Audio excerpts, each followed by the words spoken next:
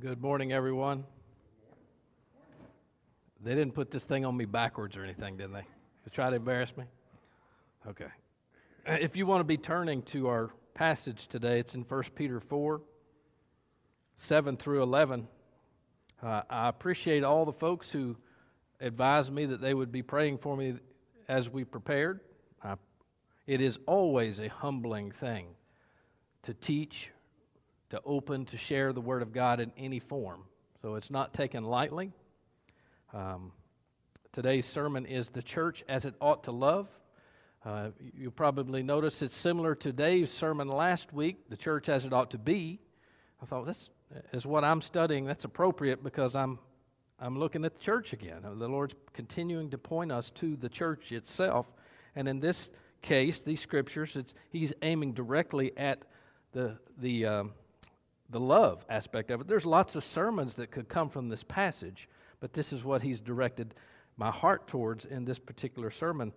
It was probably about 3 months ago this passage was laid on my heart, and then, I don't know, maybe a month ago, Dave asked in one of our elders' meetings if I would be interested in preaching one of those Sundays he was going to be traveling, and I knew what that passage was then for, so here we are today.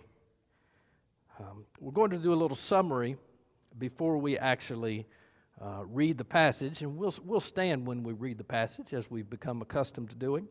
But I'd like to summarize it first so we get our context and an understanding of where we're at, because we're jumping in the fourth chapter of the book, so we need to have a little summary beforehand. And as we start, if you could pray with me as we open this word.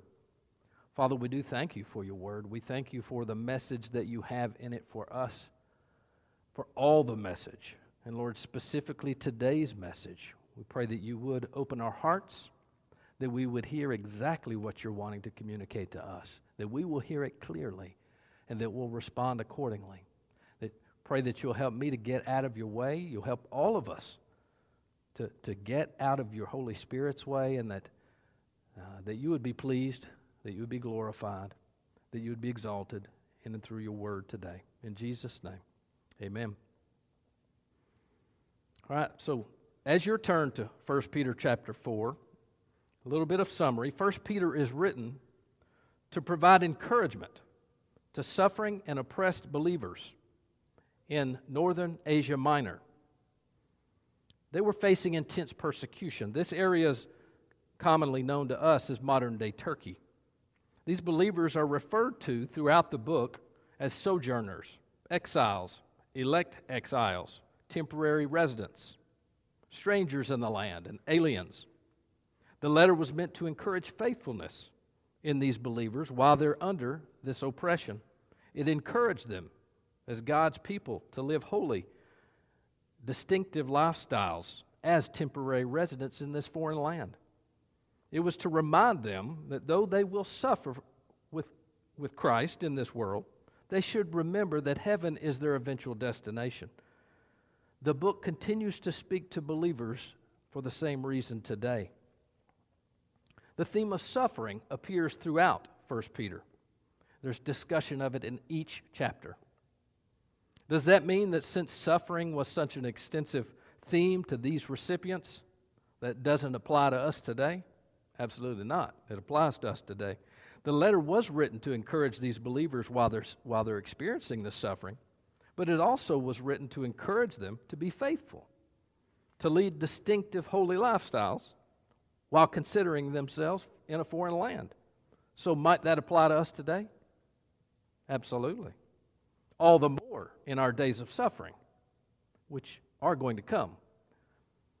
It was encouragement for their journey on their way to their eternal home, and it's encouragement for ours on our journey. The letter could be safely divided into 3 sections. The first section focuses on their precious salvation, and it starts with chapter 1:1, and it goes to 2:10. You'll hear things in that first section, such as, "Blessed be the God and Father of our Lord Jesus Christ. According to His great mercy, He's caused us to be born again to a living hope through the resurrection of Jesus Christ from the dead, to an inheritance that is imperishable, undefiled, and unfading, kept in heaven for you, who by God's power are being guarded through faith for a salvation ready to be revealed in the last time. The second section could be titled, or could be in the area of focusing on their present situation. It would be from chapter 2, verse 11, through chapter 4, verse 6. You'll hear things addressing right where they're at on a daily basis, such as abstaining from various passions, being submissive to authorities, keeping their conduct honorable. It addresses multiple relationships, including their master-employer relationship, husband and wife, all kinds of things that they're every day dealing with. And then the last section focuses on the Lord's personal return.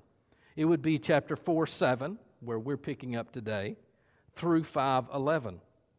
And it addresses for them how to successfully complete this journey as strangers together in this foreign land, and provides them specific details of what will be required. This is where we pick it up. This is where we read the text. So if we could stand for just a moment. 1 Peter 4:7 through 11. The end of all things is at hand.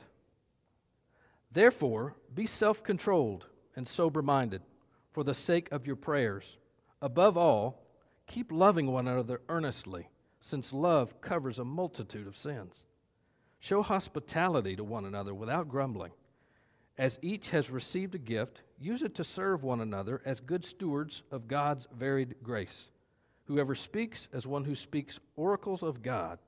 Whoever serves, as one who serves by the strength that God supplies, in order that in everything God may be glorified through Jesus Christ. To Him belong glory and dominion forever and ever. Amen. You may be seated. So, Peter's transitioning from describing their salvation, reminding them of that precious salvation, detailing things that they need to know that apply to them on a daily basis for things that they're wrestling with, transitions in chapter 4, verse 1 to telling these believers to arm themselves in the same way of thinking as that Christ had. And he's exhorting them with this truth today, starting in verse 7. It comes right out of the gate with, the end of all things is at hand. This is the incentive for all the other things he's been talking about. The end in sight. Was meant to these believers to keep driving on for this reason. The end, word here in Greek, is telos. It's the end term of a goal or a directed process. It always has the idea of consummation, a goal achieved, a result obtained. Not the end, but the peak or culmination period. In here, it's referring to the return of Christ. An example of a similar usage that we can understand today. If I told you that all things related to the pastor search committee process are at hand. We identify with that, right? We know we're approaching a point where all this work of the pastor search committee process is coming to a peak, and we're at that peak. We all understand what that means. The culmination of the process is upon us. Well, that's what he's referring to. It's that peak that it was upon believers, and he's exhorting them to be remembering that fact. But the peak is not the entire picture. It's not the entire story or the entire process. It's the end of the age that they were dealing with at that time. Our bigger picture in our church setting, if we go back to this pastor search committee process that we're thinking about, would be that we have a 77-year church history prior to this. We have now that we're looking for this peak time in our pastor search committee process, and then we have where we're going from this point on. He's saying the same thing. So when he says the end of all things is near, he means that there's nothing hindering the Lord's return. In Greek, it means it's about to arrive, it's imminent, it is near. This is not the first mention or exhortation for them to live with a certain expectancy. In the same book, if you'll look at 1 Peter 1, 3 through 7, this passage was discussed regarding our precious salvation, and it stated they're exhorted regarding their inheritance kept in heaven for them, ready to be revealed in the last time. That's what he's referring to. He keeps pointing them back to that. 1 Peter 1:13. Therefore, preparing your minds for action and being sober-minded, set your hope fully on the grace that will be brought to you at the revelation of Jesus Christ. Same focus constantly. Chapter 4, just a little bit beyond where we're at today. Verse 13.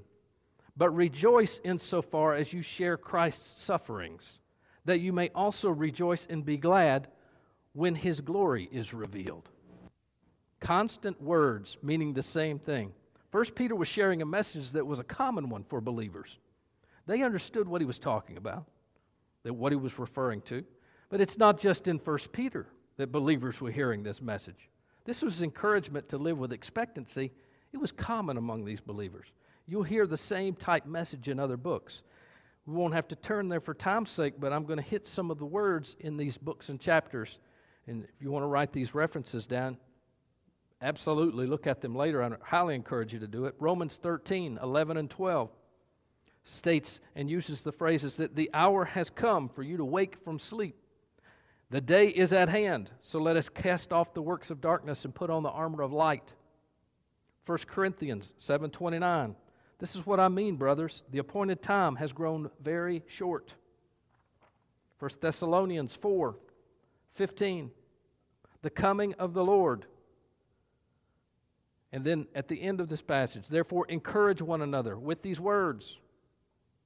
James 5:7 through 9. Be patient, brothers, until the coming of the Lord. I'm skipping a lot of words, but the words are in here. The coming of the Lord is at hand. The judge is standing at the door. You constantly hear this message. Hebrews 10:24 and 25. We've been using this passage a lot in our discipleship class. Let us consider how to stir one another to love and good works, not neglecting to meet together, as is the habit of some, but encouraging one another all the more as you see the day drawing near. Revelation. Blessed is the one who reads aloud the words of this prophecy, and blessed are those who hear and who keep what is written in it, for the time is near.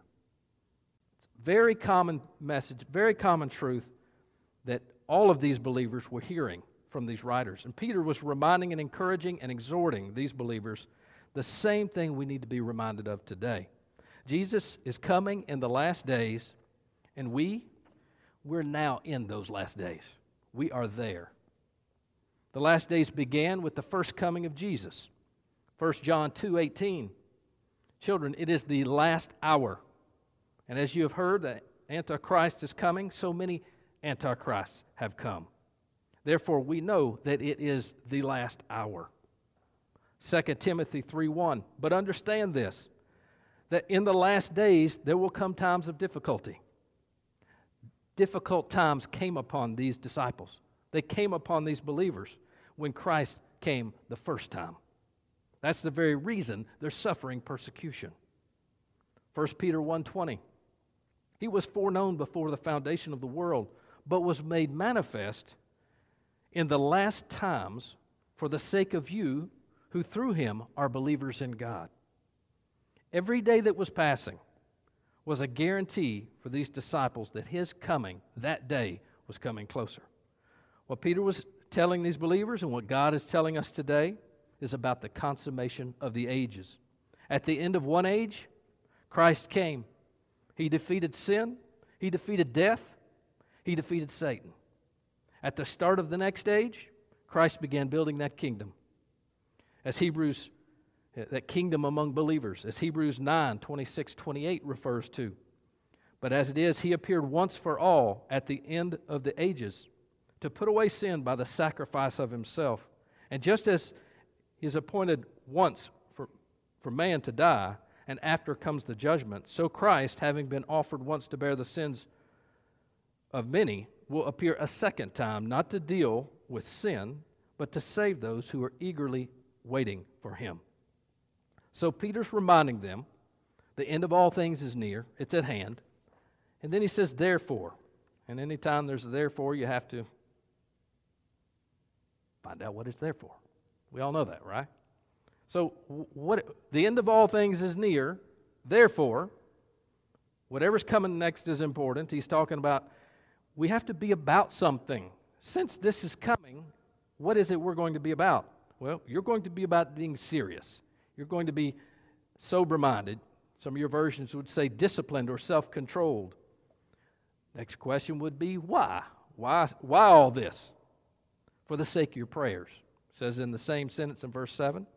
In regards to the return of Christ and that day approaching, prayer is going to be instrumental. In order for believers to be serious and sober-minded and remain serious and sober-minded, they'll need serious prayer. Why? Because our tendency will be to get comfortable here. Our tendency will be to relax, to settle in. Our tendency would to question any urgency. What's the hurry? What's the big deal? After all, I have these things I really need to focus on. Our tendency would be to get wrapped up in the things here and begin pursuing them. And that's the opposite of what these believers were being told. Our prayer life, their prayer life, should be seriously affected by this truth that he's laid out for them. Just before this in 1 Peter 4, verses 2 and 3, he's telling them about being serious. He writes, so as to live for the rest of your time in the flesh, no longer for human passions, but for the will of God. For the time that is past suffices for doing what the Gentiles want to do. Again, same exhortation in 1 Peter 2, verse 11. Beloved, I urge you as sojourners and exiles to abstain from the passions of the flesh, which wage war against your soul. Serious words, war against your soul. In other words, the end is near, therefore live self-controlled, not flesh-controlled. Live serious, sober-minded, not pleasure-minded. In order for them to do that, prayer was going to be vital. Verse 8, after just being told about the end being near, the need for serious prayer, he tells them, above all, and above all things, all the items that I'm talking about and listing here, and the Greek word there, it means in front of all these things we're talking about. This tells us again, whatever's coming next just took top of the list. First priority. He says, above all, keep loving one another earnestly. That's ESV. HCSB would say maintain an intense love for each other. NASB, keep fervent in your love for one another. This love, the word that's used in each one of these, is agape. It means benevolence, goodwill, focuses on a preference, and it's described as being fervent, intense, and earnest.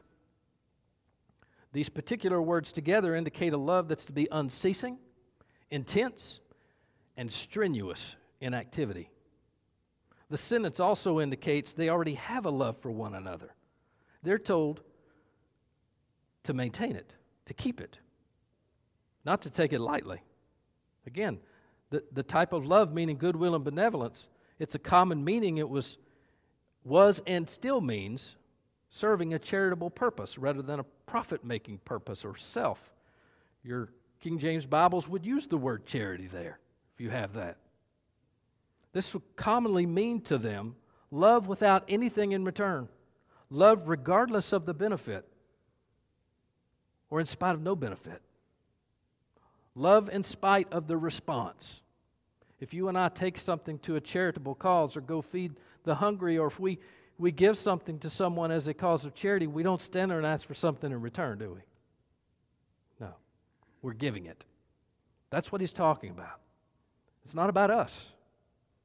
It involves being stretched, having tension, completely taut or pulled tight, and at maximum potential. Do you think these Christians always found it easy to love each other? They're not like us today, are they? No. You know I'm joking. Are there times when fellow believers can be difficult? Especially to love them with an intense, fervent love? Absolutely. In regards to the words keep or maintain this kind of love, if I told you, and here's just some small examples about the idea of keeping and maintaining this kind of love. If you're driving us from here to Florida, which would be nice if we were going to Florida, but if you were driving us from here to Florida and I told you you have to maintain your car at 55 miles an hour, there's going to be some effort on your behalf to have to maintain that. If I told you that you have to maintain this amount of money in your savings account, oh goodness, that's going to take some adjustment. That's going to take some work. If I told you you had to maintain a diet of 3,000 calories a day, you get the picture. If I told you you're going to have to exercise an hour a day, 4 days a week, you got to maintain that. Oh boy, you're getting legalistic on me now. No, I'm using an example of the idea of maintaining in small pictures that I just utilized. Help us understand there's going to be effort involved in this. He's not telling them something that's just, oh yeah, I'll take care of that. I agree, I'll do that. He's telling them something that's going to take constant effort. Peter's telling them to maintain a preferred love for their brothers and sisters that is intentional, intense, with goodwill, regardless of anything in return. We're to live with the love from which we have been loved by Christ. As he tells us, as Christ loved us, so we're to love one another. Christ's love continues to us and through us as his children, regardless if it's reciprocated by another. His love is continuing to us. Our efforts of love on our level alone cannot achieve what only his can. My love for you is not dependent on how much you return back to me. My love for you is dependent on his love continuing to flow. So it is with yours. The easiest way we can identify with this is probably with our kids. Might our kids periodically get a little upset with us and not act like they love us too much? Does that lessen our love for them at all? No. Doesn't touch it, does it? In fact, it makes us pray for them all the harder, doesn't it? It makes us dig in for them because we see what's going on with them. That's what he's talking about here. Why this kind of love? Well, verse 8. Because, or since, love covers a multitude of sins. This kind of love is the only type, it is the type that only God provides and works through to bring people back from, away from, a multitude of sins. And yes, he involves believers in this process. The Greek word covers, when talking about covering a multitude of sins, means repeatedly forgives a multitude of sins. It keeps hidden, not for the purpose of hiding sins, but for the purpose of the forgiving. It envelops that person, envelops that sin, it encapsulates it, wraps it up. He's instructing them in the light of the end being near, and since we're being serious-minded, there's going to be a lot of things we need to be forgiving about. With the love God provides, we use that to wrap up the wrongs of our brothers and sisters. We forgive and go. Time is too short to hold on to these wrongs. It's too short to focus on them and stew over them. And it keeps dragging us down, and it keeps us from keeping the big picture in our mind that he's instructing us about. Now, does that mean that we look over all things? No. We still have Scripture that teaches us there are times when we admonish one another. There's times when we have to biblically confront people and address those items. But we address them biblically. The Word provides clear instruction in those areas of how we're to walk through this. And our purpose is for restoring that believer, restoring back to fellowship with ourselves and restoring their relationship with God as it should be. But it's that same love for brothers. This kind of love covers, as it said in the Word. Not uncovers. Notice he used the word cover. Care must be given by us with one another. Believers, we can easily fall back and start thinking, I'm going to uncover this in my brother or sister. We focus on the sin of another brother or sister, and we start talking about that. We start spreading that. We start thinking, don't you see what I see? We're not to be in the uncovering business. This love is talking about covering. This kind of love stands ready to forgive repeatedly and expresses itself in all the items that are getting ready to follow in the next verses, starting in verse 9. Remember, these things and the rest of the way here flow from this kind of love. And they won't flow properly without this kind of love. Verse 9, show hospitality to one another. That means cheerfully share, including the home. It was common for believers when they would travel to need a place to lodge. They would need someone to eat with. Believers were to be that connection for one another. Believers in these days understood what it meant if you identified as a believer as well. It was not popular and easy to mix in with their societies at these times, so they had to rely on each other. They knew what their belief could cost them. There's a potential cost, and they knew rejection was common. The church was meant to be a different exhibition of grace than the world's used to. Believers had work, they had employment, they had things they did, they had interactions with other people, but their relationships with believers were designed to be their preference for their focus. They were to be hospitable, as we're in verse 9, hospitable, but to do so without grumbling or murmuring. To be grumbling or murmuring towards a brother or sister meant that we're really focused on our love for self over our love for our brother and sister. Verse 10, as each has received a gift, use it to serve one another as good stewards of God's varied grace. Whoever speaks, as one who speaks the oracles of God. Whoever serves, as one who serves by the strength which God supplies. Notice the gifts are not supplied to serve self or self-interest. That can easily and commonly be recognized in believers when we have some form of insistence that I use my gift, a requirement or a demand that we're able to use it. That's a self-interest. These gifts are other-oriented. They're for the purpose that in all things God may be glorified. We all have at least one spiritual gift. We're expected to use to serve one another. We see here two kinds of gifts mentioned. They're not normally what you'd think in the spiritual gift category. Well, there's a reason. These are encompassing categories of gifts. And they're termed speaking and serving. None of us can biblically say, I don't have the gift to speak.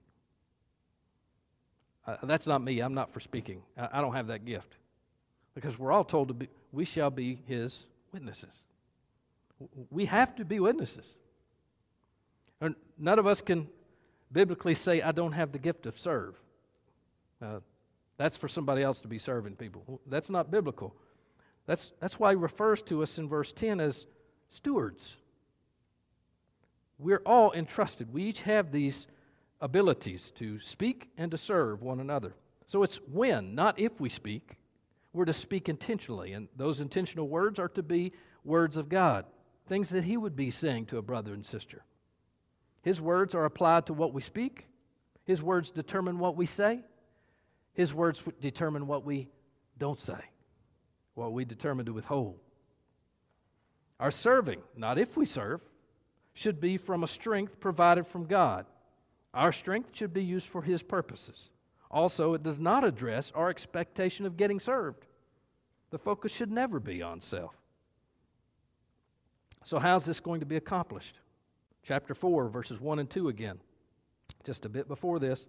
Since therefore Christ suffered in the flesh, arm yourselves with the same way of thinking, for whoever has suffered in the flesh has ceased from sin, so as to live for the rest of the time in the flesh, no longer for the human passions, but for the will of God.